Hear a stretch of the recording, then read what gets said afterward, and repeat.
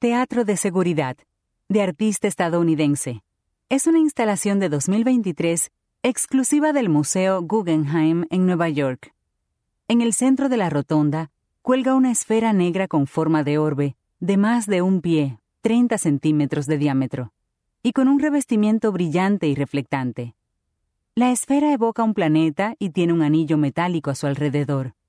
Está colgada justo en el centro de la rotonda. 3 cables metálicos sujetados a la forma permiten que ésta cuelgue de manera triangulada desde el óculo de la rotonda. La esfera incluye cámaras de circuito cerrado de televisión, CCTV, aunque estas no son claramente visibles. La instalación continúa en la quinta rampa del museo, contra la pared de la galería, en un espacio cerrado con una entrada y una salida, ambas con cortinas cerradas. Las pesadas cortinas grises permiten el ingreso del espectador por la parte inferior de la rampa, al fondo a la derecha de la sala, y su salida por la parte superior de la rampa, al fondo a la izquierda. La fila de visitantes se forma a lo largo de las paredes curvas de la rotonda, recorriendo el nivel 5, a la derecha y a la salida de la zona de ascensores de la rotonda. La señalización cerca de la entrada dice lo siguiente: para ingresar, se le solicitará que guarde su teléfono en una funda cerrada bajo llave que limita la toma de fotos y las grabaciones. Tendrá su teléfono con usted en todo momento. Si no desea que su teléfono esté bajo llave, puede saltarse esta instalación y continuar con el resto de la exposición. Para liberar su teléfono después de salir de la instalación, diríjase al kiosco situado en la planta baja de la rotonda, a la izquierda del mostrador de admisiones. En el interior de la sala hay sillas reclinables en tándem, una especie de banco de 5 asientos muy similar a los de un aeropuerto.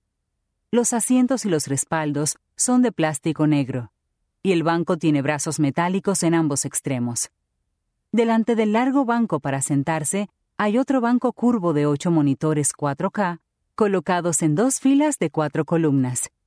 Los monitores están apoyados en unos postes negros de metal, que están sujetos al techo y a las paredes.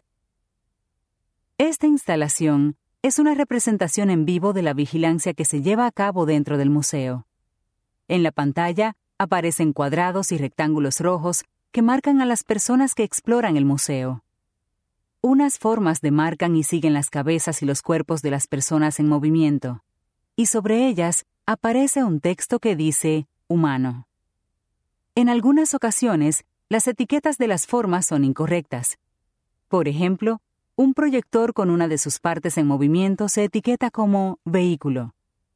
A veces, cuando una persona camina junto a un retrato, la obra también se identifica como humano.